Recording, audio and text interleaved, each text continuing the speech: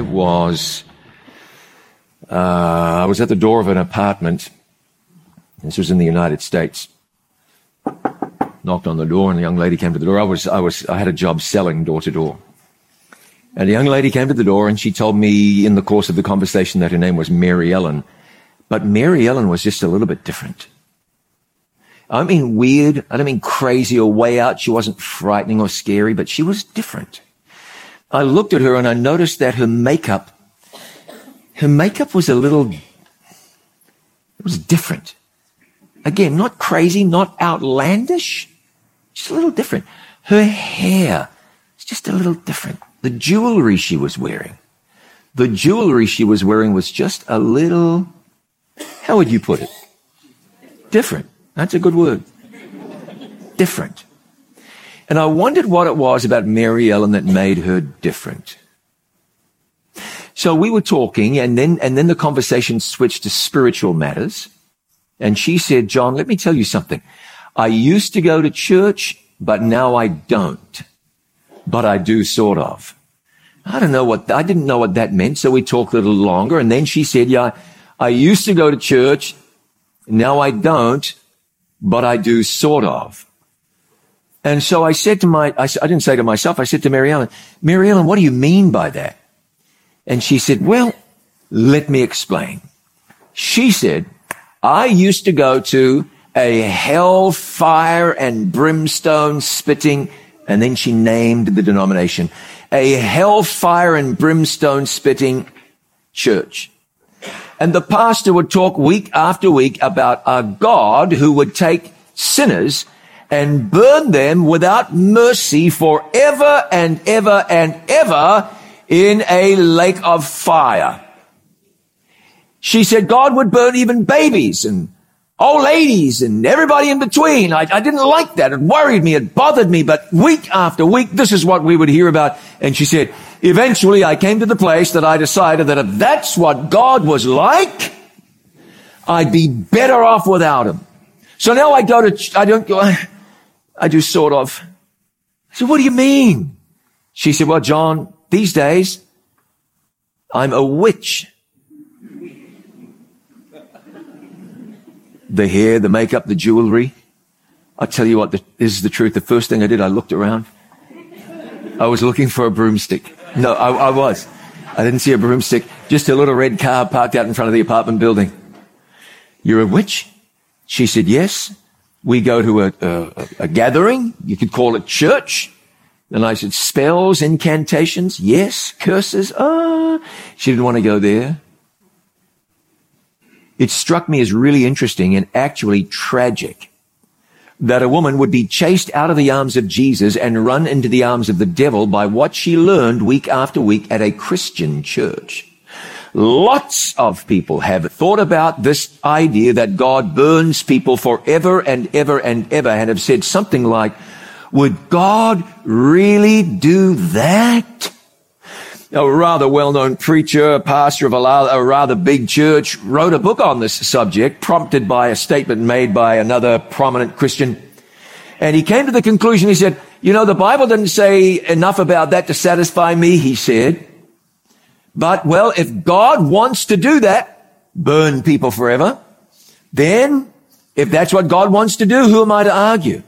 Well, tonight we want to look at this and find out if this is indeed what God wants to do. It's a really important question because what you believe about this impacts very directly what you believe about the character of God. And what you believe about the character of God will impact how you relate to God, which will impact where you spend eternity. Let's get something straight from the beginning. The Bible says in 1 John chapter 4 and verse 8 that God is, what do you think?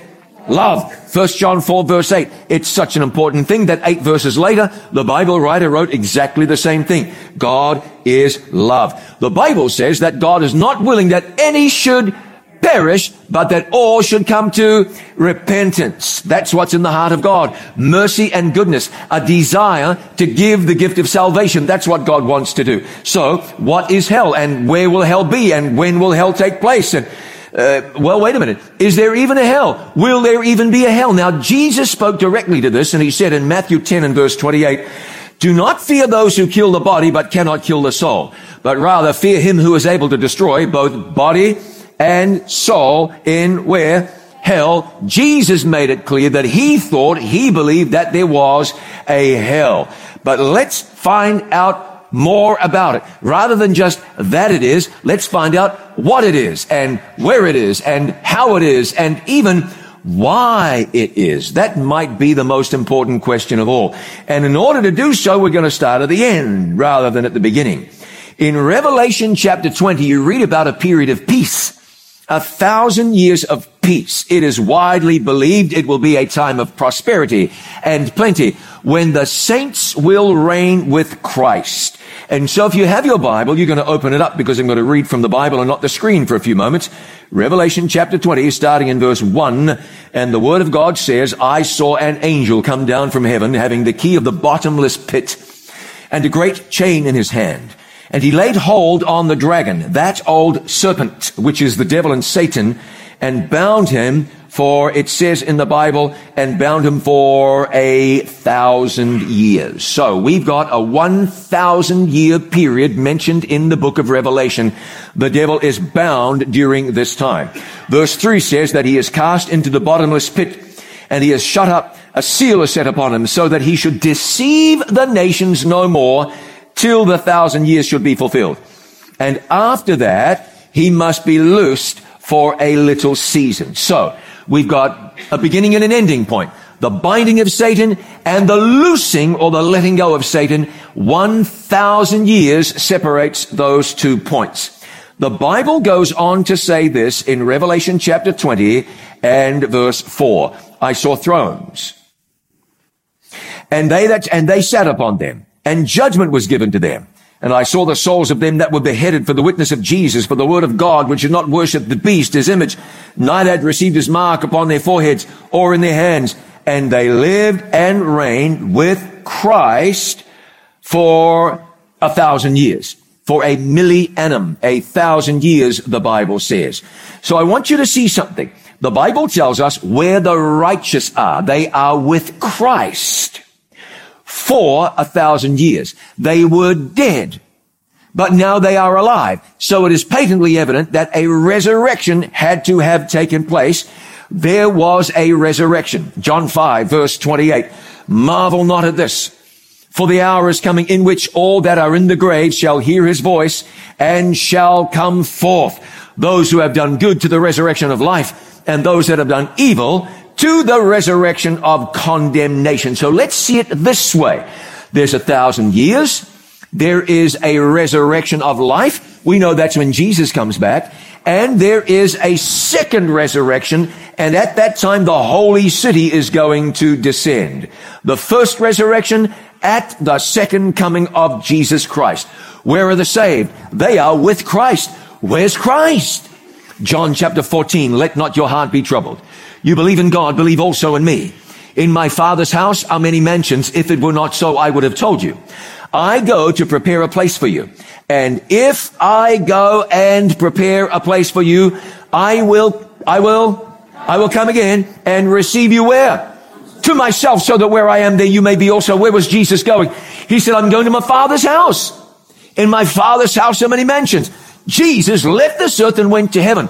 The saved during the millennium are with Jesus very clearly. They are with Jesus in heaven. When Jesus comes back, we go up, the millennium begins, and the saved are with Jesus for 1,000 years. The Bible is clear. Now, what about the lost? Where are the unsaved during Revelation's 1,000 years, the millennium? You know what Jesus said? As it was in the days of Noah, so also shall the coming of the Son of Man be. What happened in Noah's day? In Noah's day, some people got on the ark and they were what? Saved. That's right, they were dry. And then a lot of people, the majority of people, did not get on the ark and therefore they were what? They were wet. They were lost. So when Jesus comes back, the saved go to heaven. What happens to the people who are not saved? Revelation chapter 6 gives you a graphic depiction of the second coming of Jesus on this wise. It says, then the sky, or the heavens departed as a scroll. Then the sky receded as a scroll when it's rolled up. And every mountain and island was moved out of its place. And the rich men And the great men, the kings of the earth, the great men, the rich men, the commanders, the mighty men, every slave and every free man hid themselves in the caves and in the rocks of the mountains, and said to the mountains and the rocks, fall on us and hide us from the face of him who sits on the throne and from the wrath of the Lamb. For the great day of his wrath is come.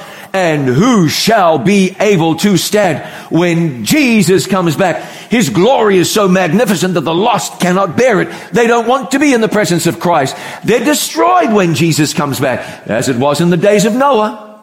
There were saved people and lost people in Noah's day, and it's going to happen again when Jesus returns. The glory of Jesus will be too much for the wicked, and they say, hide us. They call to the rocks and the mountains, hide us. The righteous go to heaven. The unsaved destroyed when Jesus returns. And so what's the earth going to be like? There's no one living on it, because the saved people have gone up and the lost people have, gone down. They're dead on the earth. What's the earth going to be like?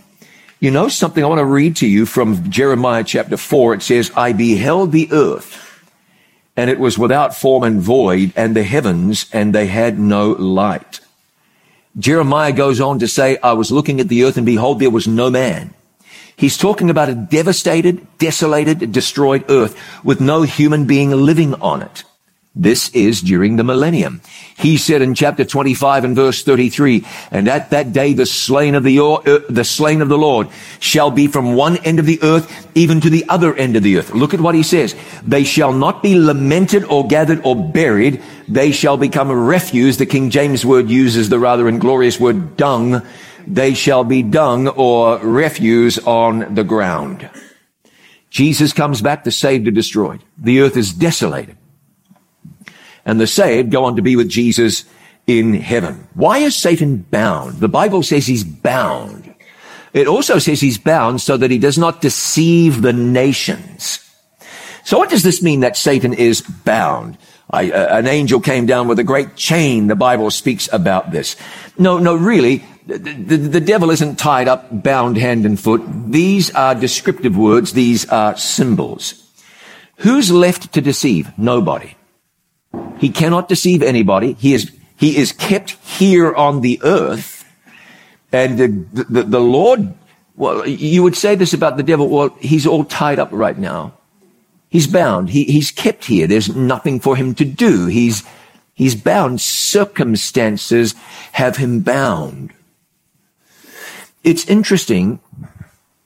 God is going to give the devil 1,000 years to reflect on the misery that he has caused. No, don't think for a moment that I'm suggesting he's hoping the devil will repent. He's not going to. And the universe is going to see that even after 1,000 years, the devil is still a devil. The devil simply will not repent. And so the Bible says this too, speaking about the saved. I saw thrones, they sat on them. Judgment was committed to them. Well, what's that all about? Paul wrote to the Corinthians and he said, do you not know that the saints will judge the world? Do you not know that we will judge angels? You see, during the 1,000 years, we're going to have an opportunity to have our questions answered. You might get to heaven and say, why is my neighbor not here? Jesus will say, here's the books of judgment. This is why. Where's my family member? Where's my fellow church member? Where's my whatever it might be? And it's not very easy for me to really put into words what Jesus is going to do, other than to say he's going to allow us to look into his work of judgment and agree with him that his judgments were true and right and altogether just. So the saints are in heaven and the earth is desolate during Revelation's 1,000 years. The devil was bound for how long? 1,000 years. And then he's going to be let loose. Revelation 20 verse 7. Now when the 1,000 years have been expired, Satan will be released from his prison. Well, I'll tell you how that is. Remember, there was going to be a first resurrection. There'd also be a second resurrection. It says in verse 5, the rest of the dead did not live again until the 1,000 years were finished. Parenthetically, it refers back to the first resurrection. So, Satan is let loose because he's back in business. The lost have been saved and he has people to tempt now. the second resurrection, the resurrection to damnation, has taken place. And at about this time, John records, "Now I saw a new heaven and a new earth. For the first heaven and the first earth have passed away, and there was no more sea. Then I, John, saw the holy city, New Jerusalem, coming down out of heaven from God, prepared as a bride adorned for her husband." Can you imagine the holy city descending? It's going to be spectacular. And so we've got a 1,000-year period. Jesus comes back. The dead in Christ have been raised. The earth is desolate. And at the end of the 1,000 years, there's a second resurrection, and the holy city descends. God's plan is to be with his people forever. And this is when the holy city comes down, lands on the Mount of Olives, and God's people in the city of God, with God, come back down here to planet Earth. But before final judgment, the devil works one more time. I'm going to read here from Revelation chapter 20, verses 7 and 8. "And when the 1,000 years are expired, Satan will be loosed out of his prison and shall go out to deceive the nations that are in the four quarters of the earth, Gog and Magog, to gather them together to battle, the number of whom is as the sand of the sea." I need to hit the pause button and speak about Gog and Magog here. I've heard people say, I've seen them say, well, Magog, that sounds like Moscow, and Gog, that sounds like nothing, but maybe we're going to call that Iran. And so this means that Iran and Russia, you know what? Don't try that at home. That's not how to interpret the Bible. Remember, the book of Revelation is an Old Testament book. That is, it was built on, framed in Old Testament imagery. So when John speaks about Babylon in the book of Revelation, he's not talking about a rebuilt Babylon. John is referring to a place of wickedness and spiritual wickedness, just like old Babylon was a place of wickedness and spiritual wickedness. When he refers to Gog and Magog, you got to say, wait, what's that? And instead of guessing, you say, let's go back to the Old Testament scriptures. Let's do that. And you go to Ezekiel chapter 38 and Ezekiel chapter 39, where Gog and Magog are the enemies of God. Simply put. So over here, you've got all of the lost that have been raised from their dusty beds. And John says, I need to describe them somehow. How will I do it? I know what. I reach back to the book of Ezekiel. Everybody who reads this will say, oh, Gog and Magog, the wicked people. That's all it means. Let's not live in this fantasy land where we try to make major world powers and maybe trouble spots or something fit into our version of eschatological events. Instead, we say, what does the Bible say? So here, Satan goes out to deceive the lost, the wicked, the unsaved. And God, through John, who wrote Revelation, describes them as Gog and Magog. It's pretty simple. Then then chapter 20 and verse 9 says, they went up on the breadth of the earth and surrounded the camp of the saints and the beloved city. This is an overthrow attempt. The lost are lost. They see the holy city. Don't ask me to be able to rationally explain this to you, but I'll give you the facts. They see the holy city. Satan has deceived everybody. And he says, let's go to the city. Look at us. Bunch of sick people. You had a deformity before you died. You've got it again. We're not perfect. Let's go to that city because it's ours. We will take it and we will overthrow it. Life is there. It belongs to us. So they go up to on the breadth of the earth and surround the camp of the saints and the beloved city. What happens next? John says, and fire came down from God out of heaven and devoured them. This is the lake of fire and the destruction of the wicked. It's a really interesting thing. Serious. Far more serious than most people even realize, and I'll demonstrate that to you tonight. But what's the truth about this lake of fire? Was Mary Ellen told the right thing? Oh, yes, Mary Ellen, if you don't repent, you'll burn forever. You know what? I didn't go to this funeral, but a friend of mine went to the funeral. And the preacher, doing his job, he said, that fellow who died never came to church, never read the Bible. He drank and he ran around and did all this stuff. and he is in hell while we gather here today. And then he turned to the family of the dead person and he said, and y'all are going to go there with him if you don't repent. How cool is that? Huh? I tell you, this idea of people burning in hell forever, it is the preacher's friend. Because, there's someone sitting in the pew and you'd be like, hey, if you don't come and get saved, you're going to burn forever. Who doesn't want to get saved? Was Mary Ellen told the truth? We're going to find that out tonight. And it's really, really important that we do, because this subject has been very misunderstood. Keep something in mind. Most of the time when you read the word hell in the New Testament, it's not talking about a hot place. Most of the time it's simply referring to the grave. The word often used is Hades. It means the grave. It doesn't mean anything hot. It doesn't mean a place of suffering. Keep that in mind.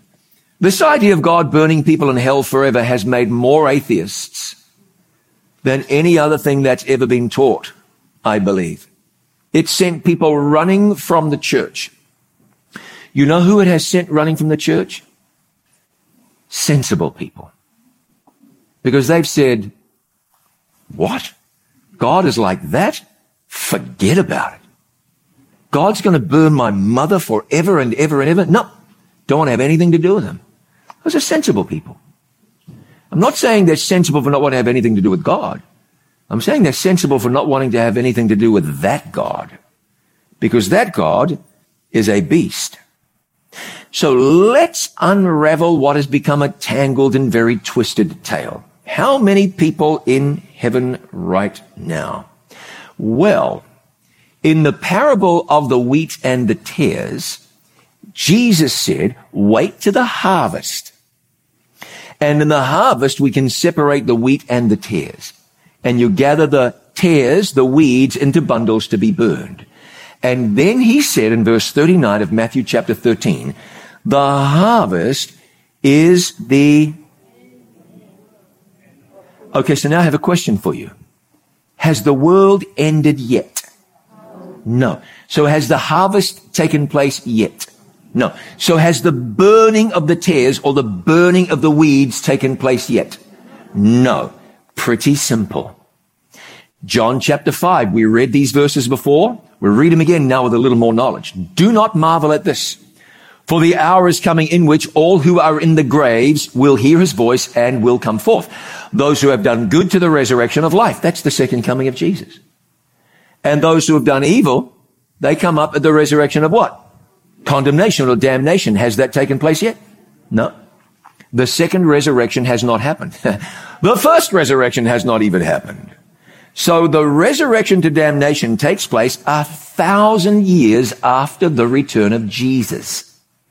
So it is very clear there's nobody in hell suffering or burning while we meet here.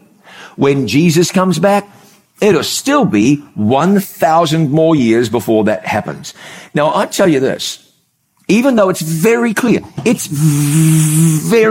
the Bible, it's not what's commonly taught. My wife and I were driving across the country several years before children. We were traveling across the country. We needed to use the phone, but this was several years BCP, before cell phones. And so we stopped at a payphone. You remember them? Payphones? We stopped at a payphone, and I noticed this little payphone booth was festooned with pink papers. You couldn't miss them. So I took one down and started to look at it. And I said, somebody has been doing their missionary work. Somebody had written about an experience they had when Jesus took them on a tour, a guided tour of hell. I'm going to tell you about it. It was suggested to me by somebody that this was an excerpt from a book. Maybe it is. I don't know. The person said, Jesus took me into the belly of hell. Just as there is a body of Christ, being the church, hell, the person said, is shaped like a body.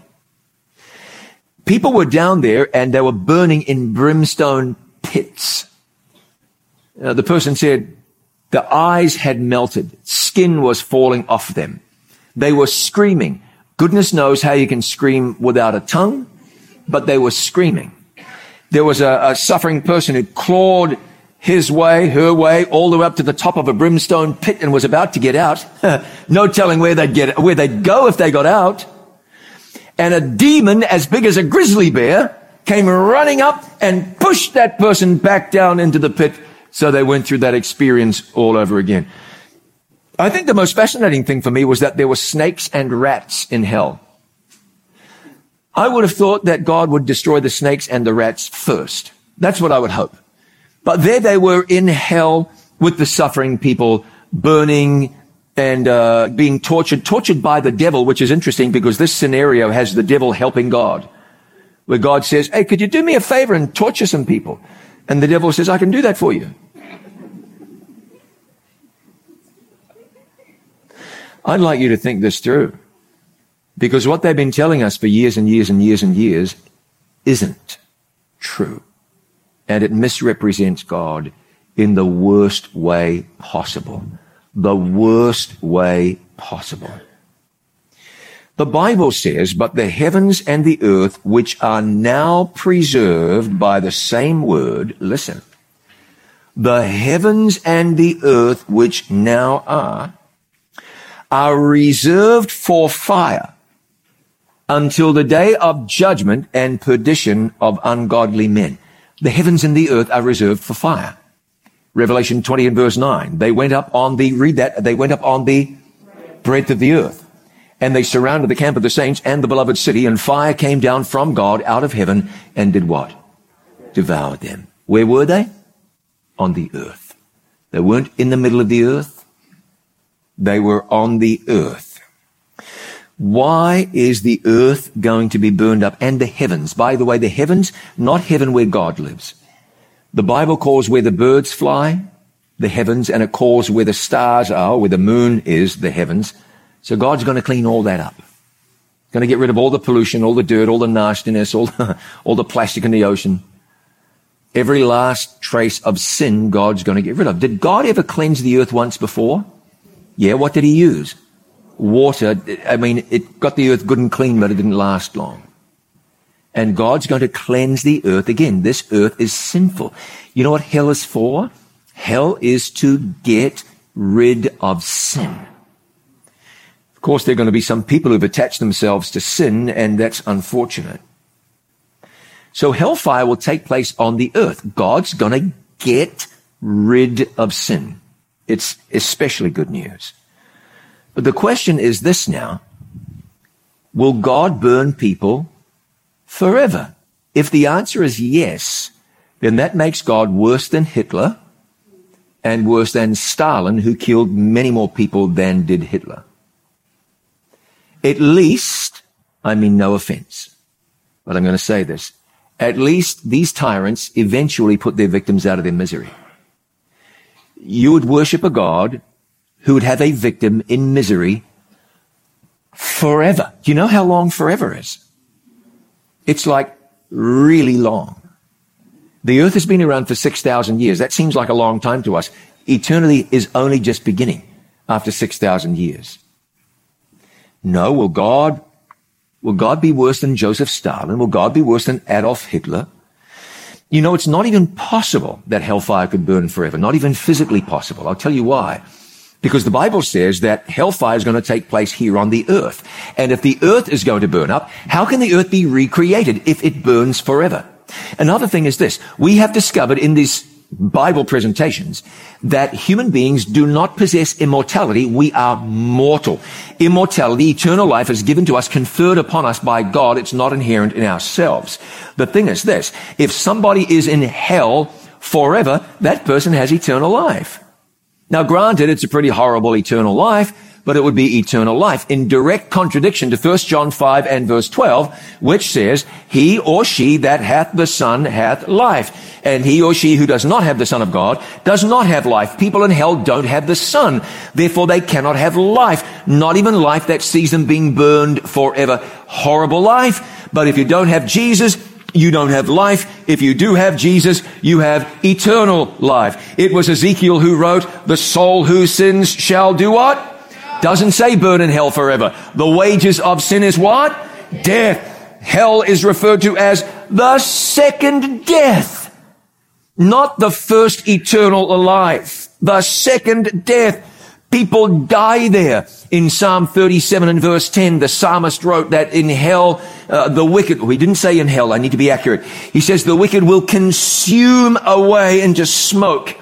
Psalm 68 verse 2, it says the wicked will perish, which is what it says in Revelation chapter 20. And I want to show you what happens to the devil himself. This is Ezekiel again. Here's what happens to the devil. Therefore, I brought fire from your midst. It devoured you. And I turned you to what? Ashes. Ashes upon the what? The earth. Even the devil isn't going to burn forever. He's going to burn, but he is going to burn up and be reduced to ashes. This is consistent with what the prophet Malachi wrote. For behold, the day is coming, burning like an oven, and all the proud, yea, and all who do wickedly shall be stubble. And the day which is coming shall burn them up, says the Lord of hosts, that it will leave them neither root nor branch. You shall trample the wicked, and they shall be what? Ashes under the soles of your feet in the day that I do this, says the Lord of hosts. God is not going to give immortality to people who do not obey him. He's just not going to do that. Revelation 21 verse 4 says that God shall wipe away all tears from their eyes. And there shall be, come on, no more death, neither what? Sorrow nor what? Crying, neither shall there be any what? Pain. Let me ask you a question. If hell burns forever, God is a liar, because there will definitely be pain. I don't know whether there'll be lacrimation, but one would think if it were possible, there would be tears. The Bible says no more pain, no more tears, no more sorrow. A hell that burns forever. There is all of that for all eternity. Nahum 1 verse 9, and earlier I said verse 7. I correct that now, I'm sorry. Nahum 1 verse 9 says affliction will not rise up again the second time. Oh, come on, friend. This is some of the best news you have ever heard in your entire existence. One day sin is going to be gone, gone, gone. God is going to get rid of it. It is not his plan to reserve a corner of the universe like a compost heap or a cesspool. And over here in some corner of the universe, there are people writhing in anguish and agony and pain and misery. Can you imagine that? Traveling through the universe 1,000,000 years from now, and you say, what's that I hear? Oh, have you forgotten? That's hell. It's burning over there. Oh, my grandmother's in there. Oh, my husband. Oh, and 2 of our kids. I think I can hear them screaming. Really? Really? Come on, ladies and gentlemen. We can't put that on God. If it were true, we'd embrace it. If it were true, we'd say, yeah, them poor suckers are going to burn forever. We would tell the story. But you read the Bible, it says ashes. It says no more pain. It says only the people who have Jesus have everlasting life. It says the wages of sin is death, and that hellfire will be the second death, not any kind of eternal life. And think about this. Think about this.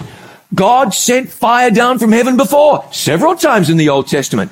And when the fire came down from God out of heaven, what did it do? Well, you remember Elijah set up an altar made of stones, and he put wood and a sacrifice and water, and the fire came down from God out of heaven, landed on that and burned it up, consumed it.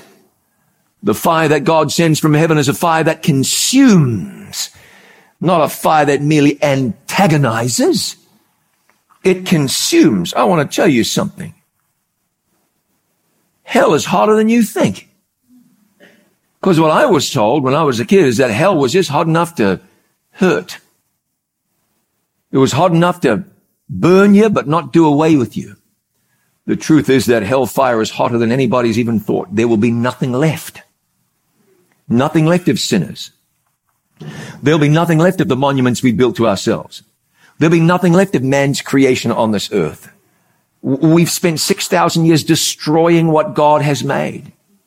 And God's going to burn it up, clean it up so that the earth will be more beautiful than you can even imagine.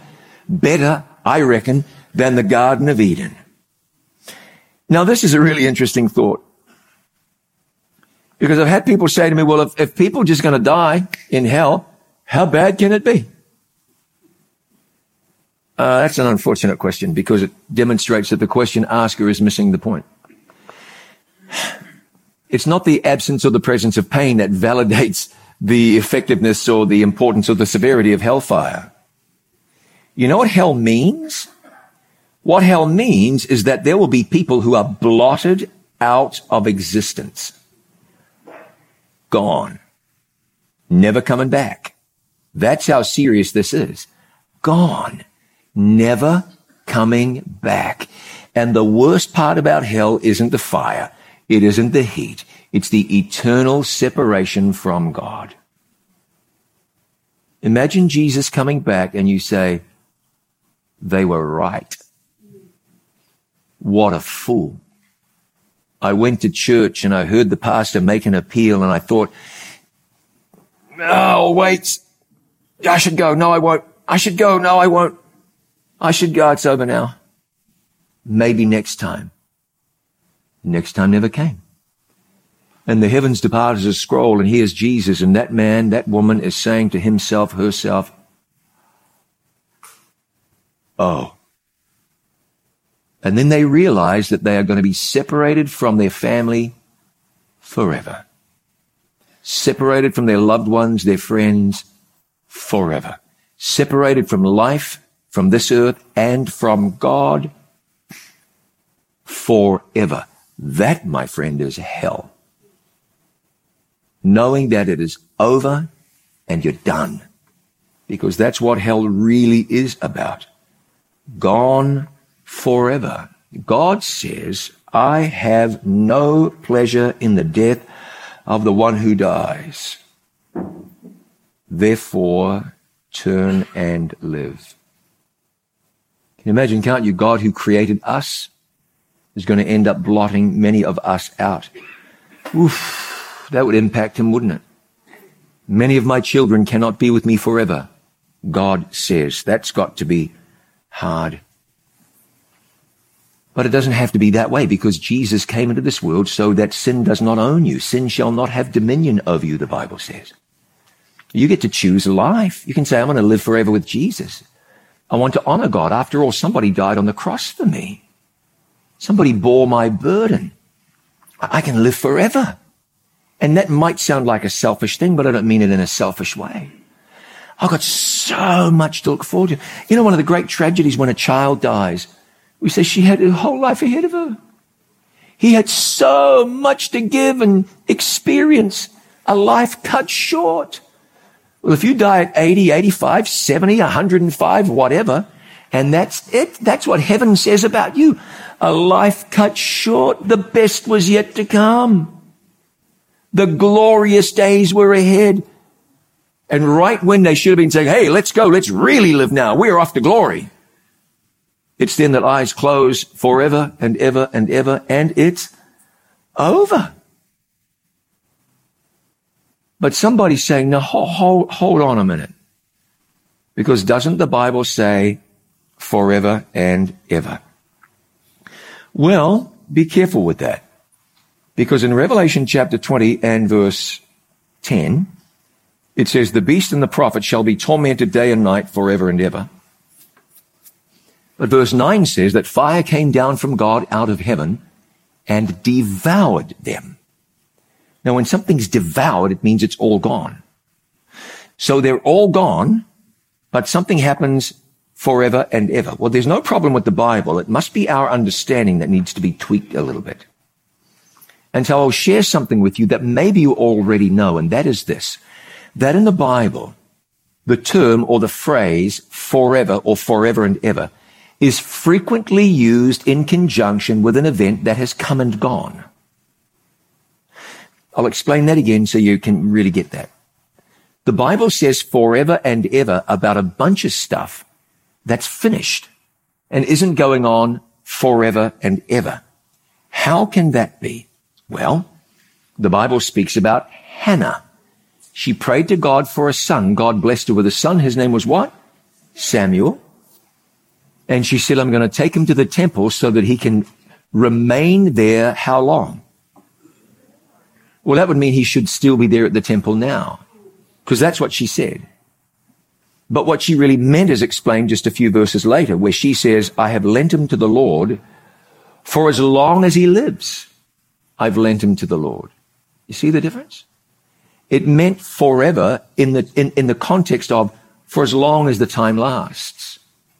That's what she meant by that. Jonah said, I went down to the moorings of the mountains, the earth with its bars closed behind me. How long? But we know that Jonah was in the belly of the fish for 3 days and 3 nights. I reckon if you were in the belly of a fish for 3 days and 3 nights, you'd say it felt like forever, seemed like forever. But forever it was going to happen over a determined period of time, and there's nothing anybody could do to amend or ameliorate against that, or ameliorate that. Nothing anybody could do.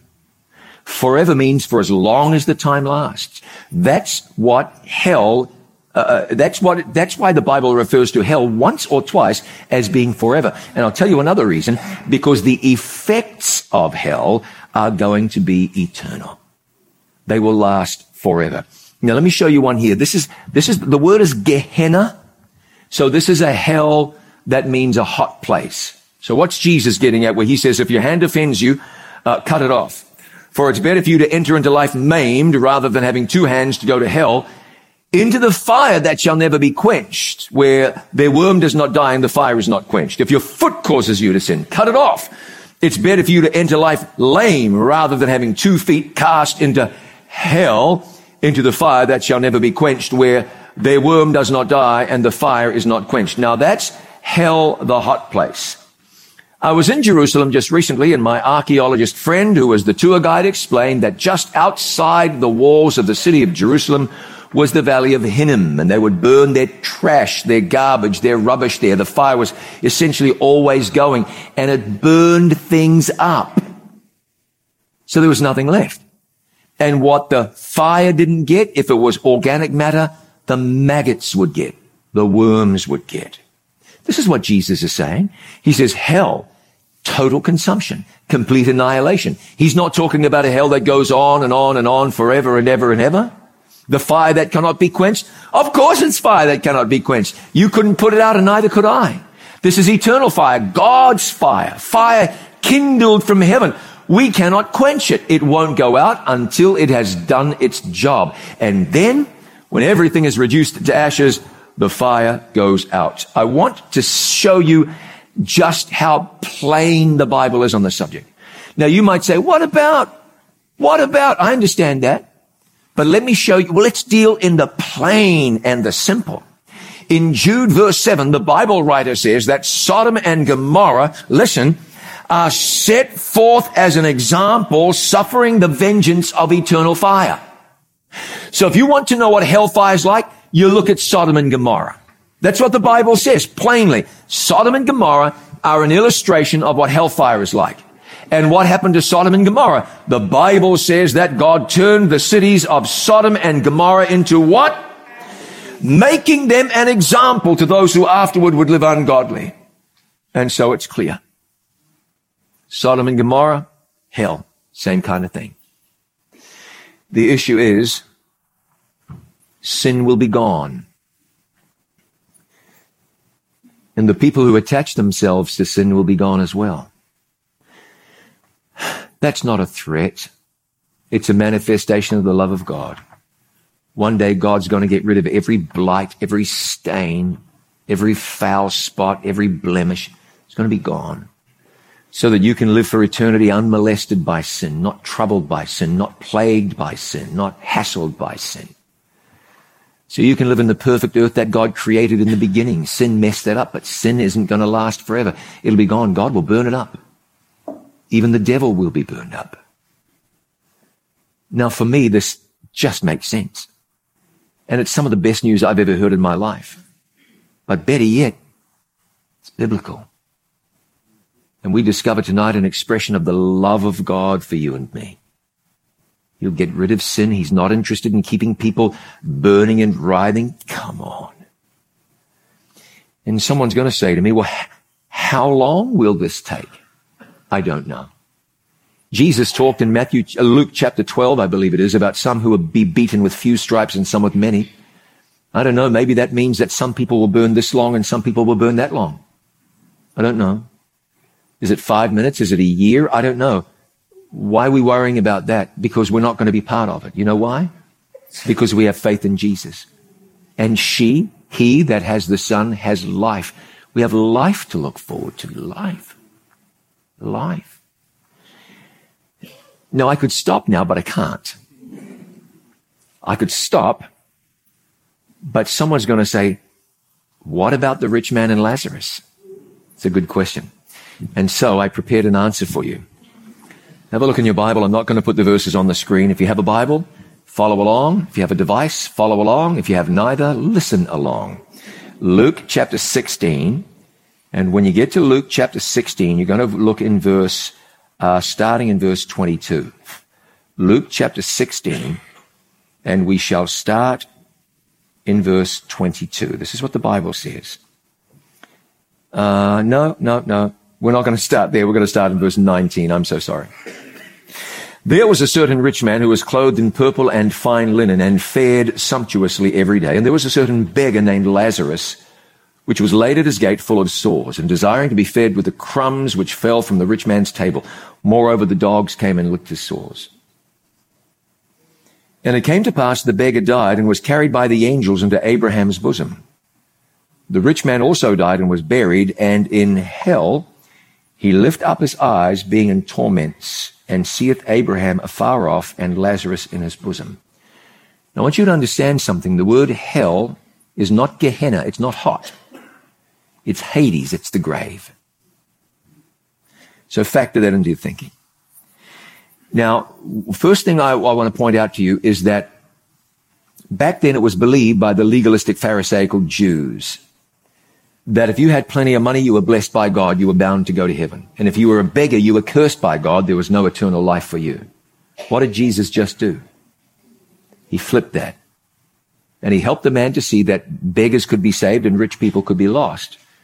Your status in life is not necessarily a reflection of your standing with God. Important to know that. And he cried and he said, Father Abraham, have mercy on me and send Lazarus that he may dip the tip of his finger in water and cool my tongue, for I am tormented in this flame. Now, I want you to see how much symbolism and descriptive language there is here. A fellow is being tormented and he says, you know what I need? I need the dampened end of someone's index finger. That's going to make me feel good. The brother would have been crying out for Niagara Falls, is what he would have been asking for. And the saved person flew away to Abraham's bosom. Is that where we believe the redeemed go? No, Jesus was playing on something here because these guys said, we are children of Abraham.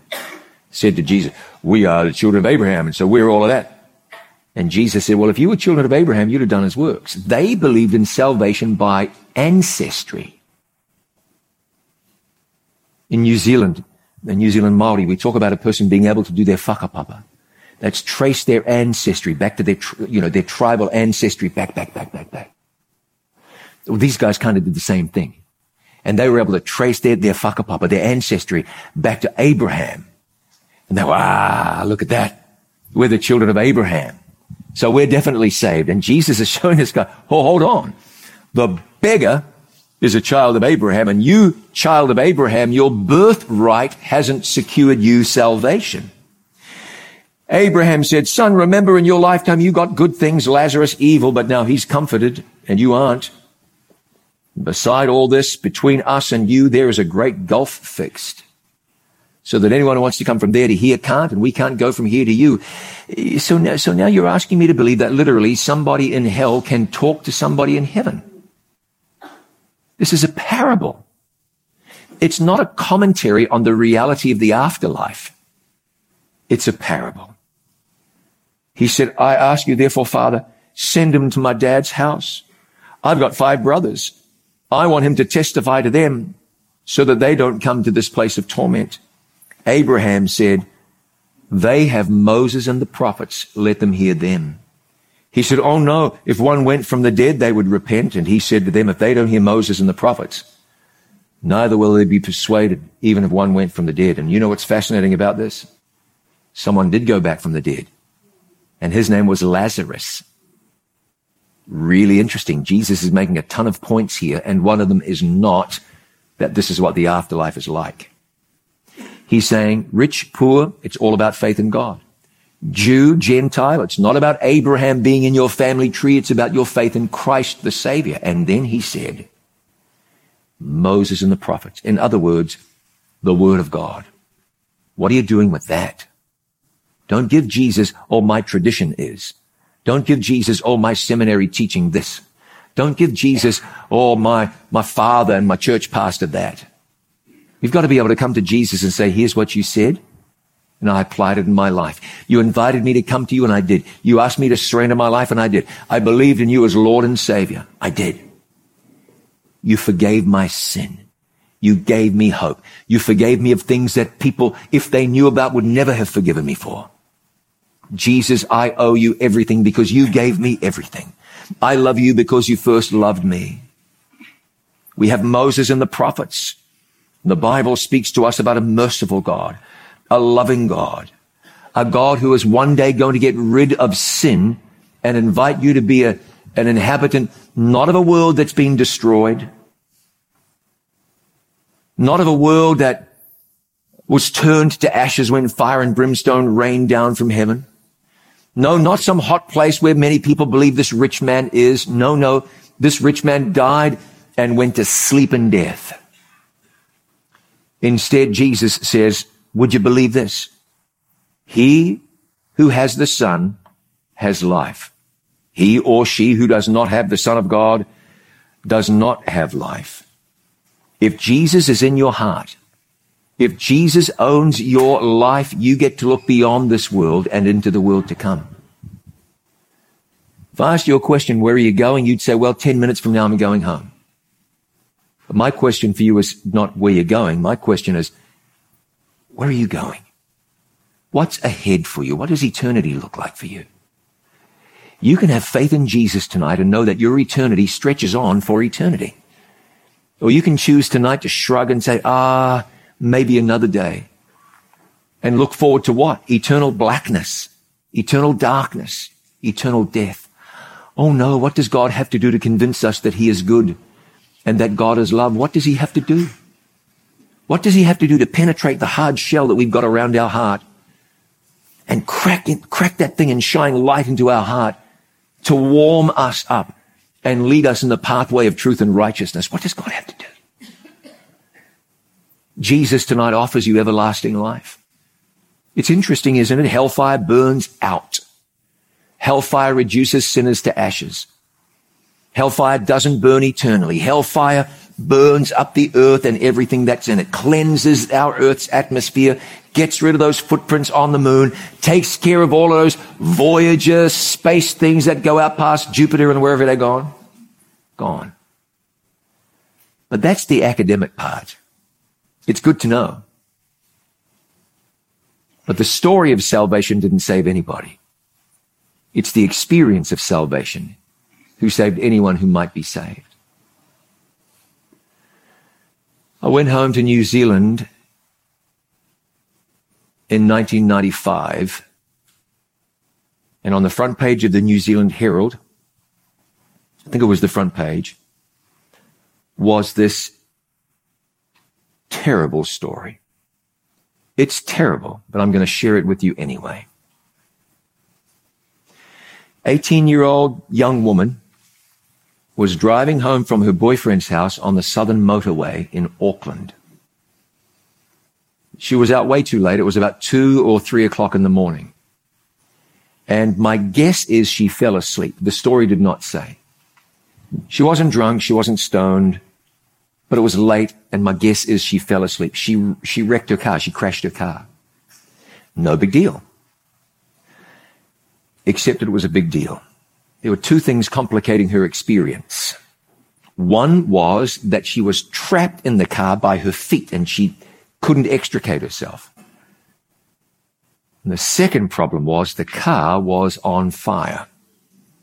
So a meat delivery truck driver and an off-duty policeman both stopped.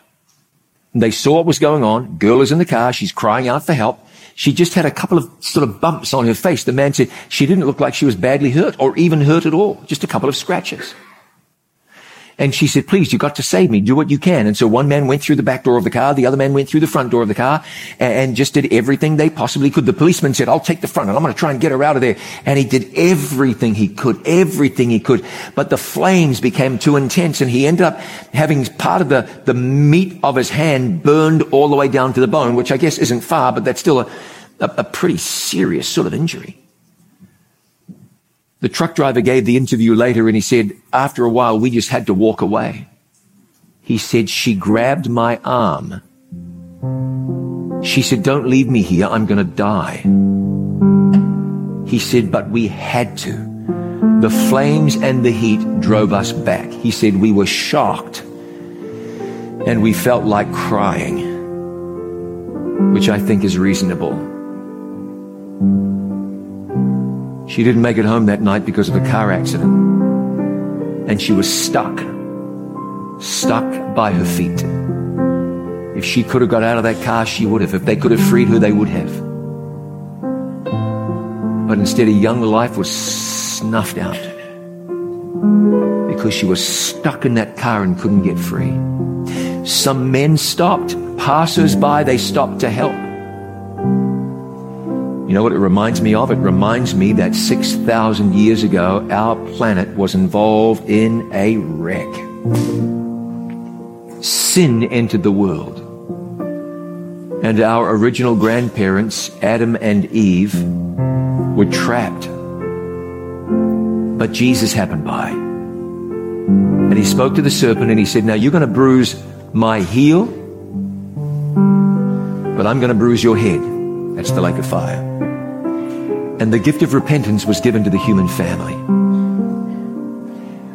Would have been crazy for that 18-year-old young woman to stay in the car if she could have got out. We find ourselves tonight in a burning car.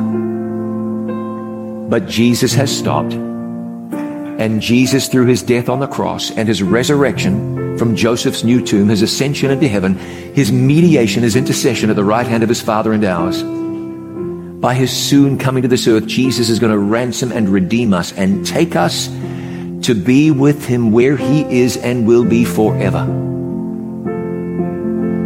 Who would stay stuck when you can go free? But here's what I believe. In a group of people this size, there are always those who are stuck. But thank God there are always those who want to go free. Free through the goodness of Jesus, who tonight knocks at the door of your heart. Tonight I want to issue an invitation to you. If you're stuck someplace and you would like to go free, I want to encourage you to go free. If there's something holding you back, I'd like you to shake it off through Jesus tonight. If you've not accepted Jesus as your Lord and Savior, do so tonight. If you've been far from God and you want to come back, do so tonight. If you want to make things right with God, I don't mean this in a general sense. If you're fine with God, I want you to stay where you are and pray. But if you're not, bring your heart to Jesus and tell Jesus you're coming home to him. How is it with your heart tonight?